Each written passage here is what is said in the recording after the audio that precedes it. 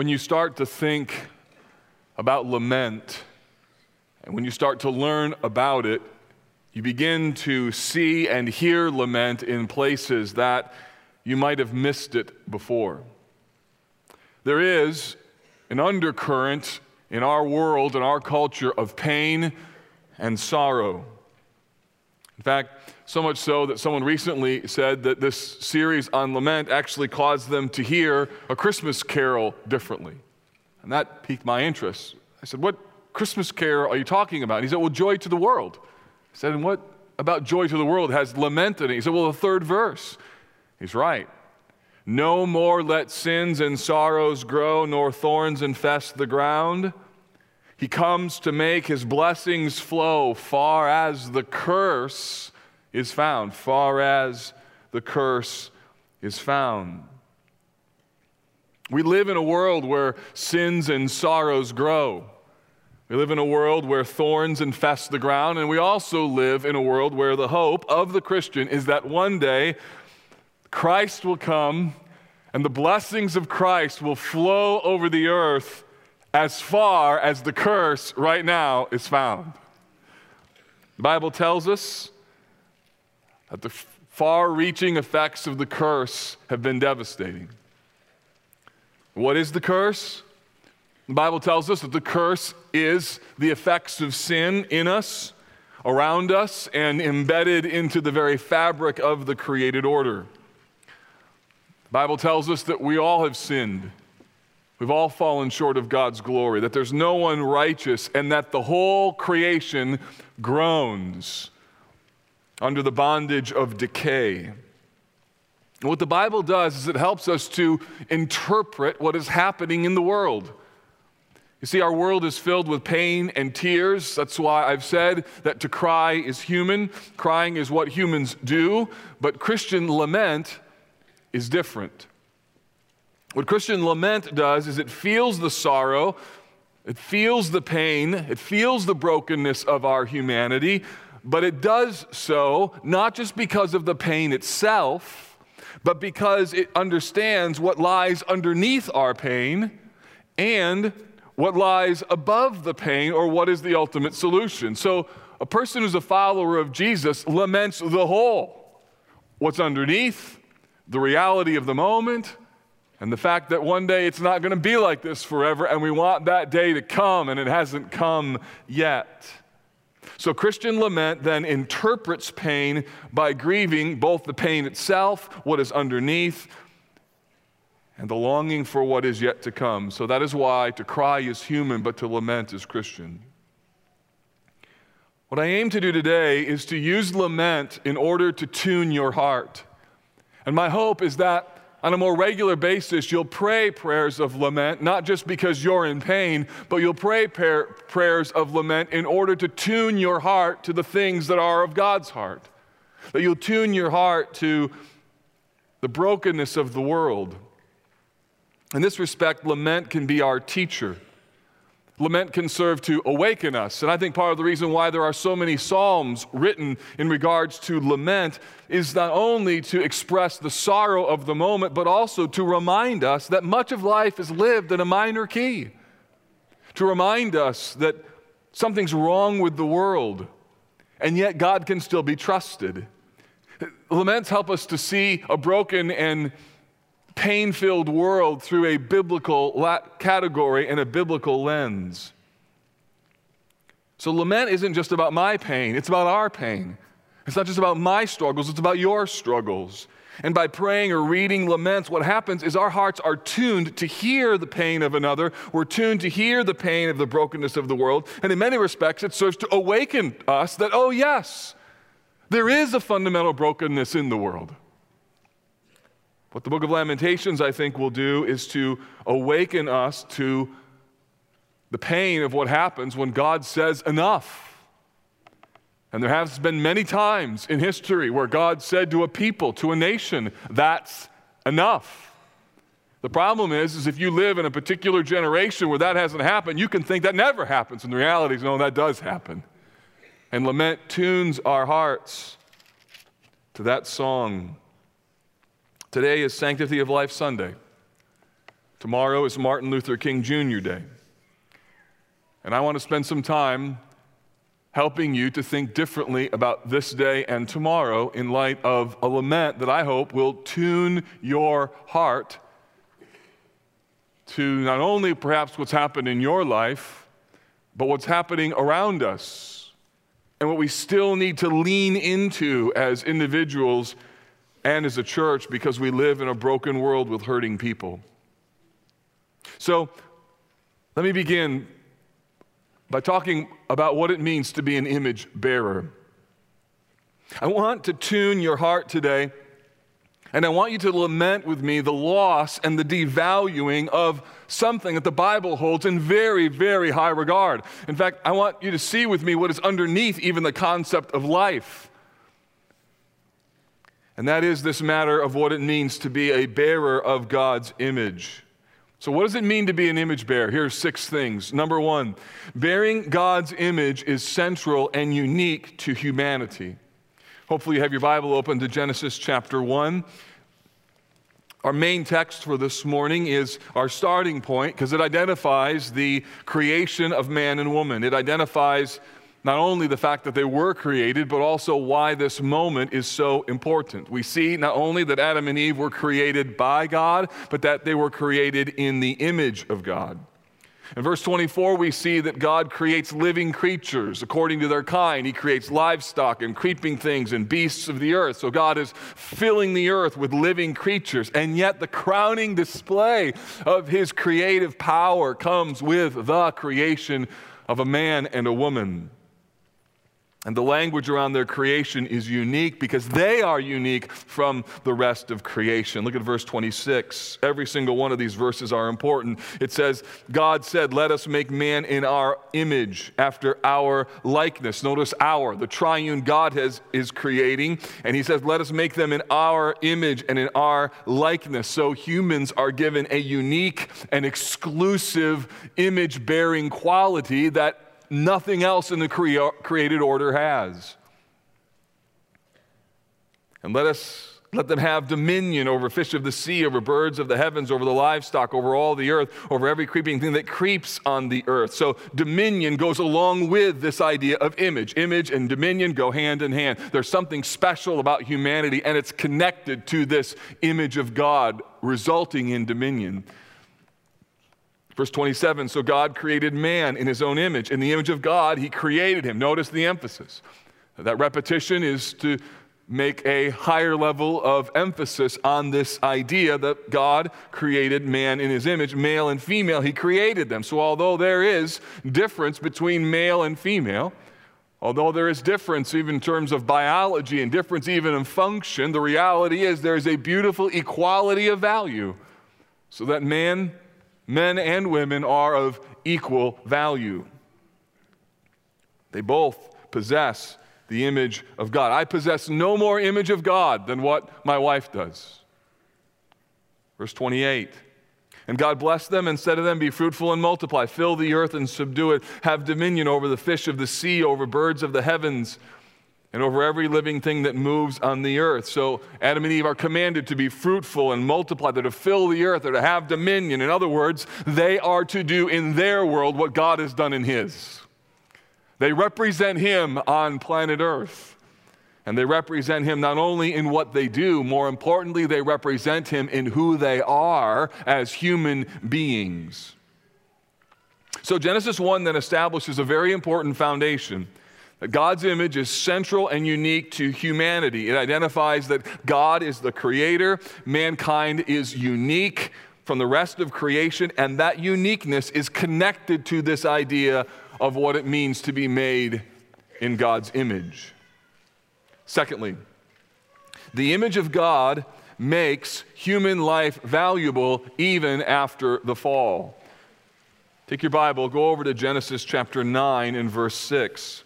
If you know the story of Genesis, soon after Adam and Eve were created, they ate of the forbidden fruit. They fell. Sin came into the world. They were kicked out of the garden. And it wasn't just a few years later in terms of their ruling and reigning that brokenness takes over when their own son kills his brother. And so we have murder that's entered into the first family. All of that to show us that humanity is broken at its core. And in Genesis 7 and 8, we have the story of the flood, where God decimates the world in judgment because of its sinfulness. And when Noah comes out of the ark, in chapter 9 and verse 5 and 6, God gives him a command, and it's connected to life. He says, "For your lifeblood I will require a reckoning. From every beast I will require it, and from his fellow man I will require a reckoning for the life of man. Whoever sheds the blood of man, by man shall his blood be shed, for God made man in his own image." So, God establishes an ethical framework about murder, that murder is not only wrong, but an appropriate punishment for murder is the capital punishment of the person who's taken someone else's life. And you might say, well, why? Why is that the case? And Genesis 9:6 answers it, because God made man in his own image. The fact that man is made in the image of God means not only that murder is wrong because God has declared it to be wrong, but it's wrong because there is something intrinsically valuable about the life of another human being. And that value of humanity is unique from the rest of creation. So, if you have a dog in your house, as we do, our dog's name is Libby, and she is not the smartest animal in the world. In fact, in terms of the dominion that I have over her, it is significant and relatively easy, and often frustrating, because she's just not all there. She's sweet. If I didn't close the door in my bedroom, she'd be sleeping on my bed in this very moment. My kids love her. But you need to understand that for all of the affection that I have or my kids have for our dog, she's not made in the image of God. I may love her, I may have affection for her. In fact, in some cases, I may love her more than I love some of you. But the fact of the matter is you're more valuable than she is. And so therefore, euthanizing a dog is worlds apart from euthanizing a human.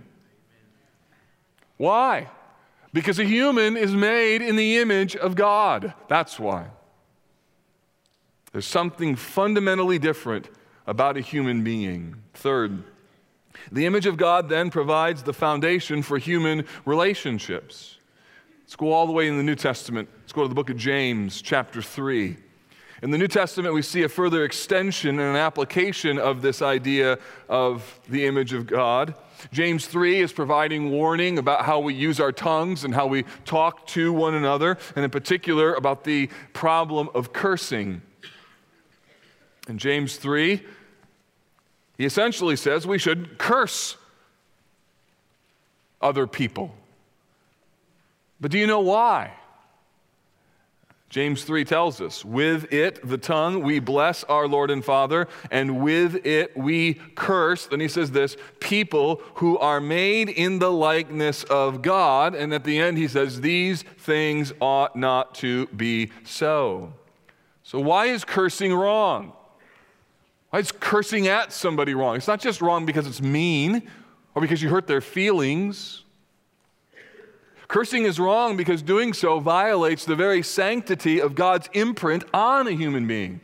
So it's not just wrong because of its unkindness, it's wrong because it violates something that God has declared to be sacred. And so whether it's a physical assault with murder or whether it's a verbal assault, human beings are not permitted to treat the image of God as if image isn't important, as if it isn't sacred, and if it isn't, as if it isn't honorable. Image is something that God has put within humanity, something that is beyond all of us, and something that we are commanded to respect. The image of God provides for the foundation for human relationships. Your relationships with other human beings must be governed by this theological reality. We are all made in God's image. Number 4, the image of God is ultimately restored through Christ.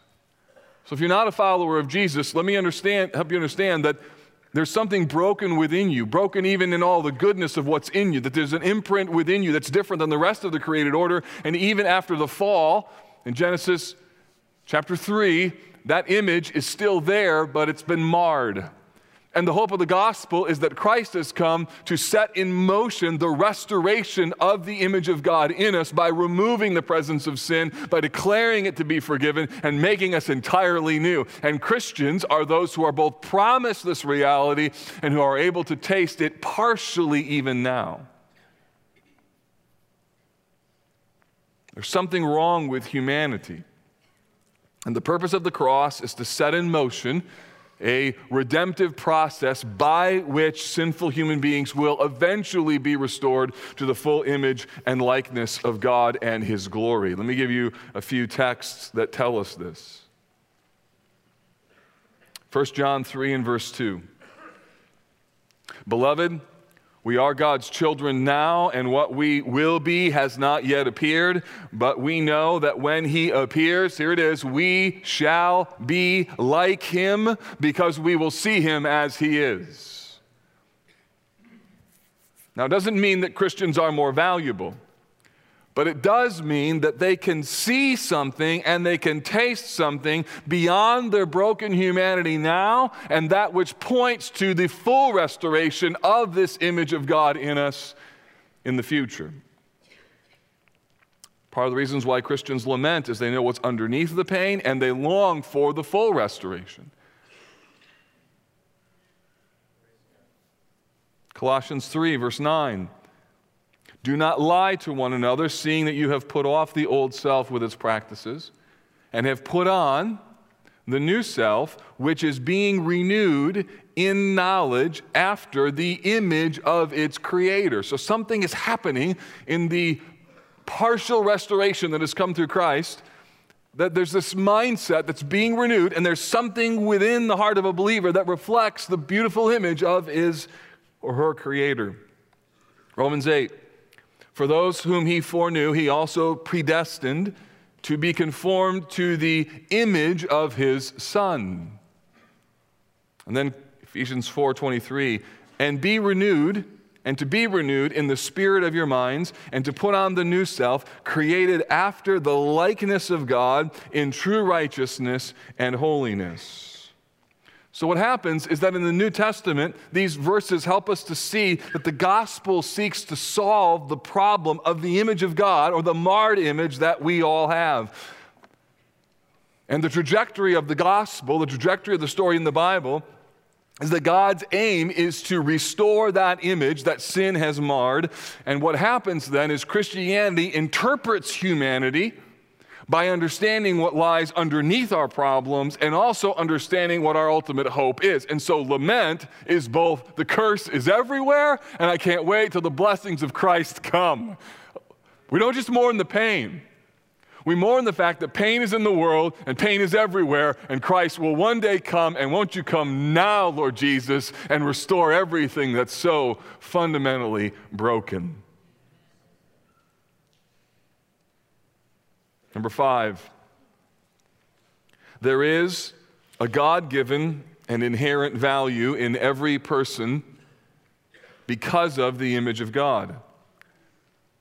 So this is an implication, and I have 2 of them. This is one of them. To be made in the image of God means more than just human beings are creative. If I were to ask you, what does it mean that you're made in the image of God? Some of you would say, well, it means that I have a will. It means that I can think. It means that there's a ruling capacity, that I'm able to lead or able to love. And while all those things are true, that's not the full picture of what it means to be an image bearer. Because to be an image bearer means that there is a metaphysical reality connected to our humanity. In other words, that we are made in the image of God, and God has imprinted upon us an ontological reality, a beingness. So you're made in the image of God not because of what you do, but because of who you are.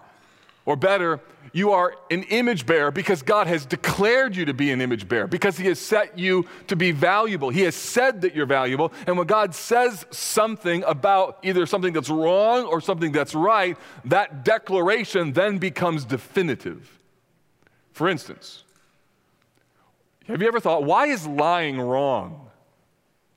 I mean, what's inherently wrong about who established lying to be wrong? And the answer would obviously be that God did. One of the most foundational concepts that I learned in ethics class in seminary was this: X is good because X is willed by God. Or you could put it this way: X is not good because X is declared as not good by God. So, as creator, God defines morality. He says what is good and what is not. And when God declares it to be so, it is so. So why is lying wrong? Because God has defined it to be wrong. As it applies to image, human life is valuable because God made us in His image. Human life has the imprint of God because God has placed it there, and that reality is directly connected to our being, not just what we do. That's important because the culturally dominant view of humanity is very tied to function. People are valuable in our world based upon what they do or the value that they add. And if they don't have the same kind of function as everyone else, or if they have a lower level function than others, or if they have seemed to have a function that we can't define as all of that valuable, then they are therefore defined as less than valuable. Because in our culture, function equals value. And is it any wonder? If I'm right that value is connected to believing in a creator, that image is connected to understanding the problem of sin, and the combination of those two in connection with the beautiful story of redemption means that we know where history is headed. If you have no appreciation for God as your creator, no appreciation for the problem of sin, and you don't know where history is headed in terms of its redemptive purpose, it's no wonder that you would value people based upon their function. Because what else do you have? All you have is what's right in front of you. You're going to have a pragmatic, functional view of humanity where the image of God is not going to have any significance if you don't believe in God. It will have no significant impact if you don't believe and long for the repairing of that image of God. And as a result, the dominant cultural belief combined with sort of a works-based mentality is this: value equals function. And one of the things that I hope comes out of this message today is that you not only see that, but you lament it. And as you lament it, it gives you ears to hear it in ways you've not heard it before, because it's everywhere.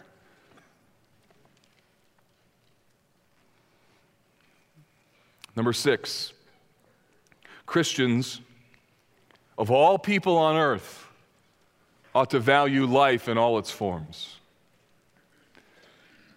You know, as I've looked at this subject, as I've read about this and thought about this, it's increased my burden and my conviction that if there's anybody on earth who ought to be champions for life in all of its forms, and I'll talk about some of the expressions of this in a moment, but if there's anybody who ought to be able to get this, it ought to be the people who understand what's underneath life and what's above life. People understand what's going on in terms of the curse, who long for the blessings of Christ to flow down upon all of the created order, who long for the restoration of all things and long for Christ to come and rule and reign over all things. These are the kind of people who should lament when the world doesn't think this way, or lament when the cultural forces blow another direction. Of all people on earth, Christians ought to be the one who get this and get it so deeply in them. We ought to lament, brothers and sisters, when life is diminished or destroyed or disparaged. So those who understand what lies underneath and those who understand what lies beyond our humanity ought to celebrate our intrinsic God-ordained value as human beings, and we ought to lament its loss. And I hope that that kind of lament might be able to wake us up to the reality that there is something wrong with the world. That we can, in our lament, even be woken up out of our slumber, because there are things that are so common now in our world and our culture that we've forgotten that they're so wrong.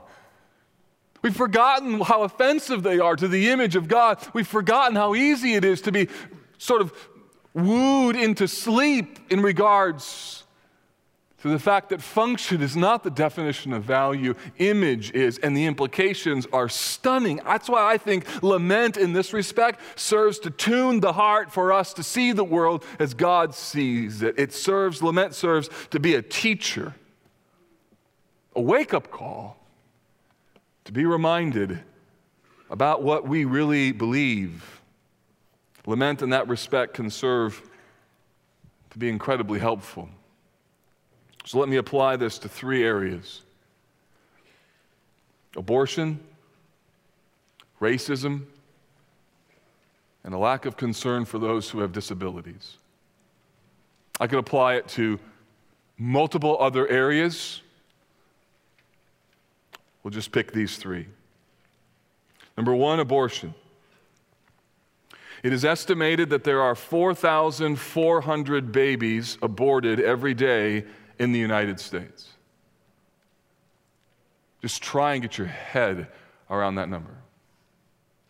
To make it more practical, last year in the state of Indiana, 8,118 babies were aborted. And those are just the ones that we know about, that were registered. In the city of Indianapolis, bringing it closer to home, 5,218 babies. And to bring it even more close in proximity, on 86th in Georgetown, at the Planned Parenthood, there were 2,973 babies aborted last year. That's, 5 miles from here? I drive by that facility all the time.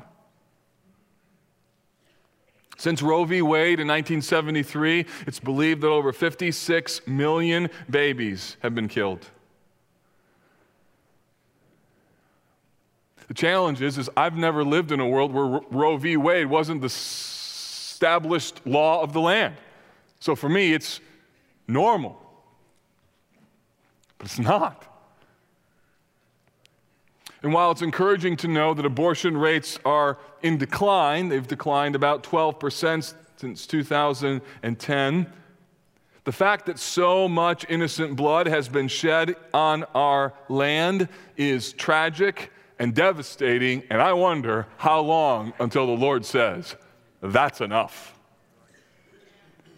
And He has, in history, said, that's enough. And just because it hasn't happened in my long 44 years of living doesn't mean that it might not happen in my lifetime. See, lament helps to remind you of that. But the problem isn't just abortion. The problem also are the effects. For every baby that's aborted, there is a woman and perhaps a man who every day deals with the regrets and the shame of a decision to abort a child. As I lamented this subject, this whole arena was opened up to me, and I came to understand the number of people within the church, and frankly, the number of people, I would imagine even within our own church, who your history would include the sin of abortion. 70% of those who have abortions profess to have some kind of religious background. So I want you to know, if you're here today and that's been in your past, we're lamenting the problem of abortion. And I want you to know, brother or sister, where sin abounded, God's grace abounds all the more. I want to assure you of God's love, of His compassion. I want to assure you of His forgiveness. And as we lament, and even as you lament, that your heart can be tuned to be reminded, God, apart from your mercy, I have nothing. Life is valuable, and life begins at conception because a 2-celled zygote bears the image of God. Because that image is connected to being, not functionality. So even if that small cluster of cells couldn't live on its own outside of the womb, or if it has no body parts, or if it has no functionality in the world, it is still image. And why? Because image does not relate to function. Image is divine imprint. It is something beyond us. It is what God has declared over male and female, men and women. So God has declared over humanity. So church, I want to invite you to lament with me the millions of children who were never born. Let us lament the shedding of innocent blood in our land. Let us lament the moment when a mother decides that her body is more valuable than a baby's body. Let us lament the trafficking of convenience and expediency. Let us lament the trafficking of body parts of aborted children. Let us lament the spin language that makes abortion pro-choice. Let us lament the pain and regret that some people feel every day because of that story in their past. And let us lament a culture for which this issue has become far too common and much too tolerable. Let's use lament to tune our heart to the problem of the devaluing of God's image. Number 2, racism. The devaluing of image happens not only in the womb, but it also happens when in culture one person thinks or feels or acts as if another person is less valuable than he or she is, simply based upon their culture, their ethnicity, or the color of their skin. What happens in racism is that a person comes to believe either overtly or subtly that there's something superior about their race than another, as if they bear more image of God than someone else. And in so doing, something other than image becomes a primal motivator, be it fear or ignorance or control or greed. Any number of issues begin to eclipse this biblical value of what it means to be an image bearer. In 1965, Martin Luther King preached a message in Atlanta, Georgia, and he linked this image of God and racism together. Here's what he said: the image of God is the idea that all men have something within them that God injected. Not that they have substantial unity with God, but that every man has a capacity to have fellowship with God, and this gives him a uniqueness, it gives him worth, it gives him dignity, and we must never forget this as a nation. There are no gradations in the image of God. Every man from a treble white to a bass black is significant on God's keyboard precisely because every man is made in the image of God. One day we will learn that. We will know one day that God made us to live together as brothers and to respect the dignity and worth of every man, and this is why we must fight segregation with all of our nonviolent might. There's something beautiful and something important about this theological reality that's underneath unity in the midst of diversity. When we talk about racial reconciliation, it's not just right because wrong things have happened and because there's still barriers that exist between us. Is right because underneath it is something that's worth to be celebrated, which is the beauty of the image of God. And my question is, when you encounter somebody who's of a different race or a different background or a different ethnicity, do you first see that or do you see image first?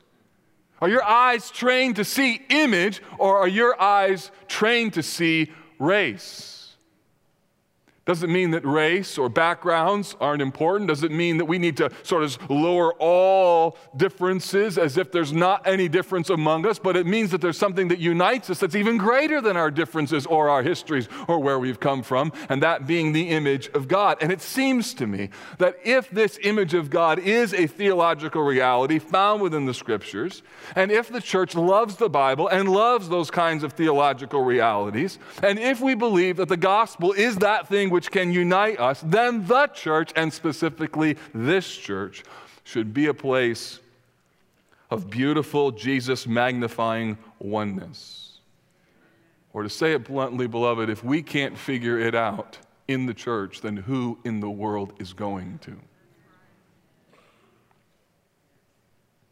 Those who have tasted the beauty of the gospel should be inclined to be more compassionate, more forgiving, more intentional in diversity, and more passionate for racial reconciliation than anyone else. We, of all people, should be willing to go there because we value what it means to be an image bearer.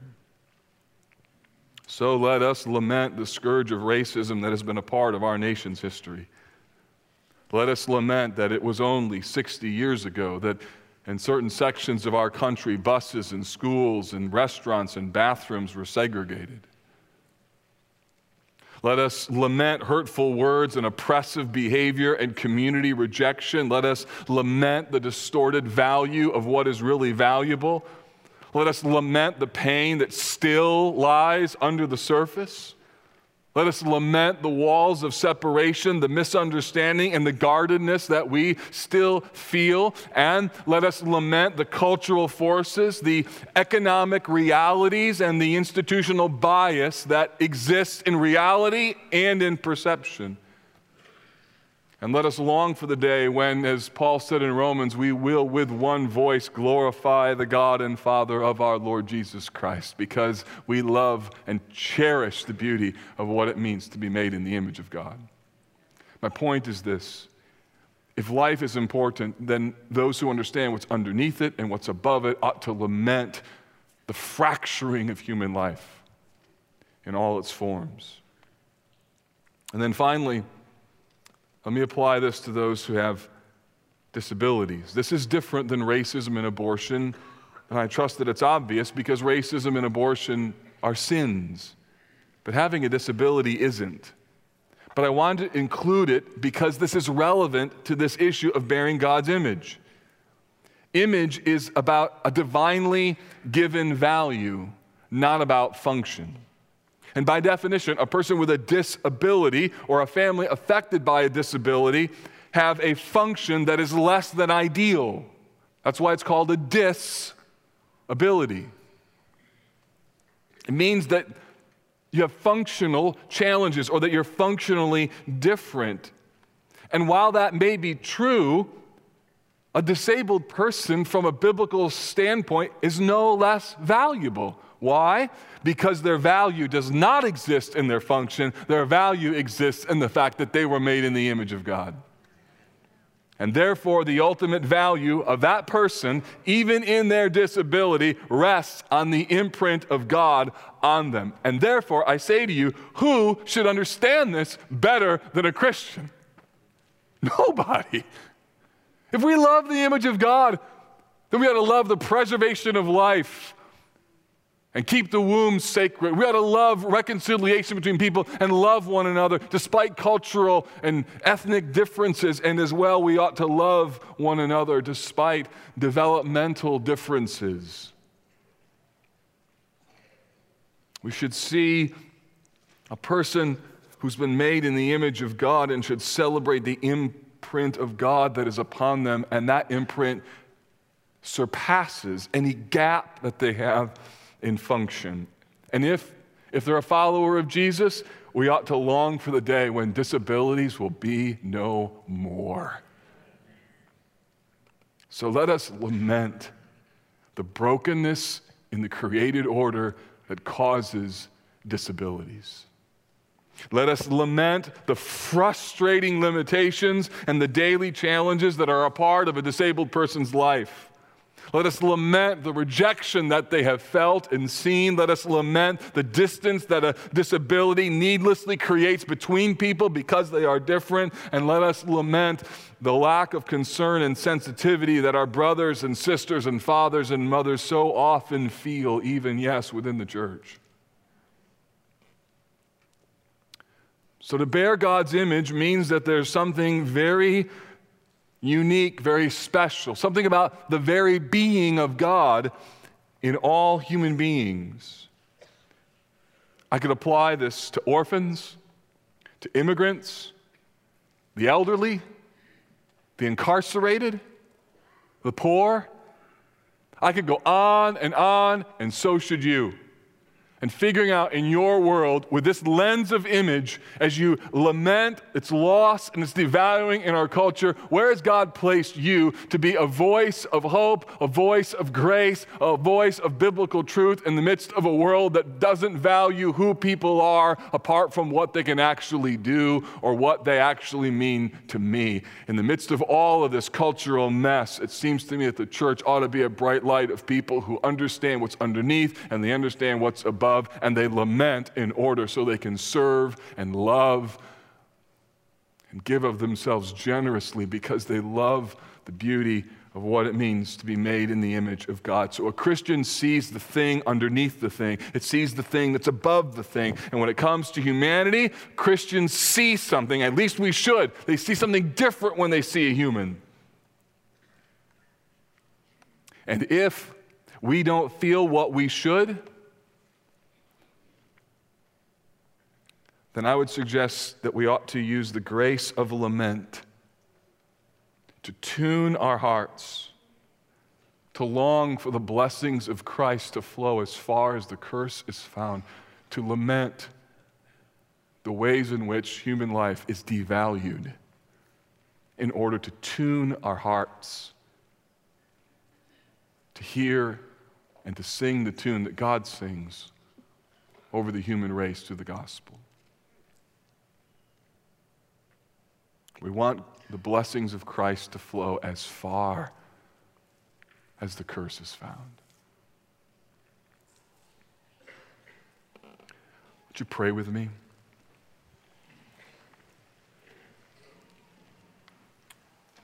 Father, we feel the weight of this message today, and there is so much that's broken in the world, and we acknowledge and lament how easy it is for us to stop hearing and stop feeling and stop realizing the effects of the devaluing of life, the effects of barriers that exist in terms of race,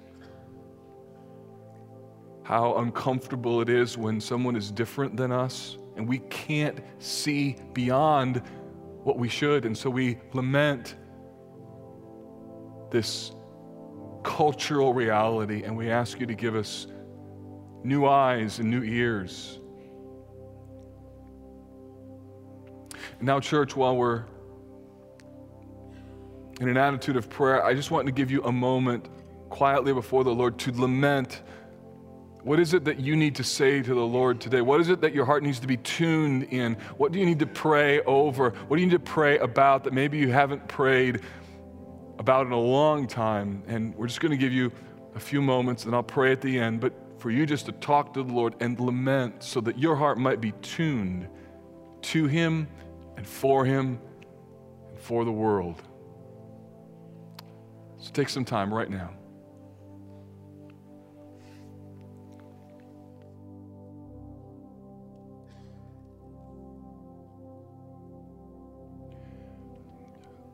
Father in heaven, thank you that you hear our laments for our own pain. Thank you for the place in the Bible where that lament is not only helpful, it's allowed. And we also thank you for communal laments, moments even like this when we're able to have hearts that are more attuned to what's happening around us because of the kind of prayers that we would pray. Lord, the curse is a curse. We're so weary and tired of its effects. And yet, it becomes so normal that we forget about the presence of brokenness in the world, and we are not aware of it in its full sense unless it directly affects us. So I pray today to awaken us to the groan of creation and make us a people whose hearts are big, whose minds are full, and our lives are used for the advancement of your kingdom, even because of today. We pray this in Jesus' name. Amen.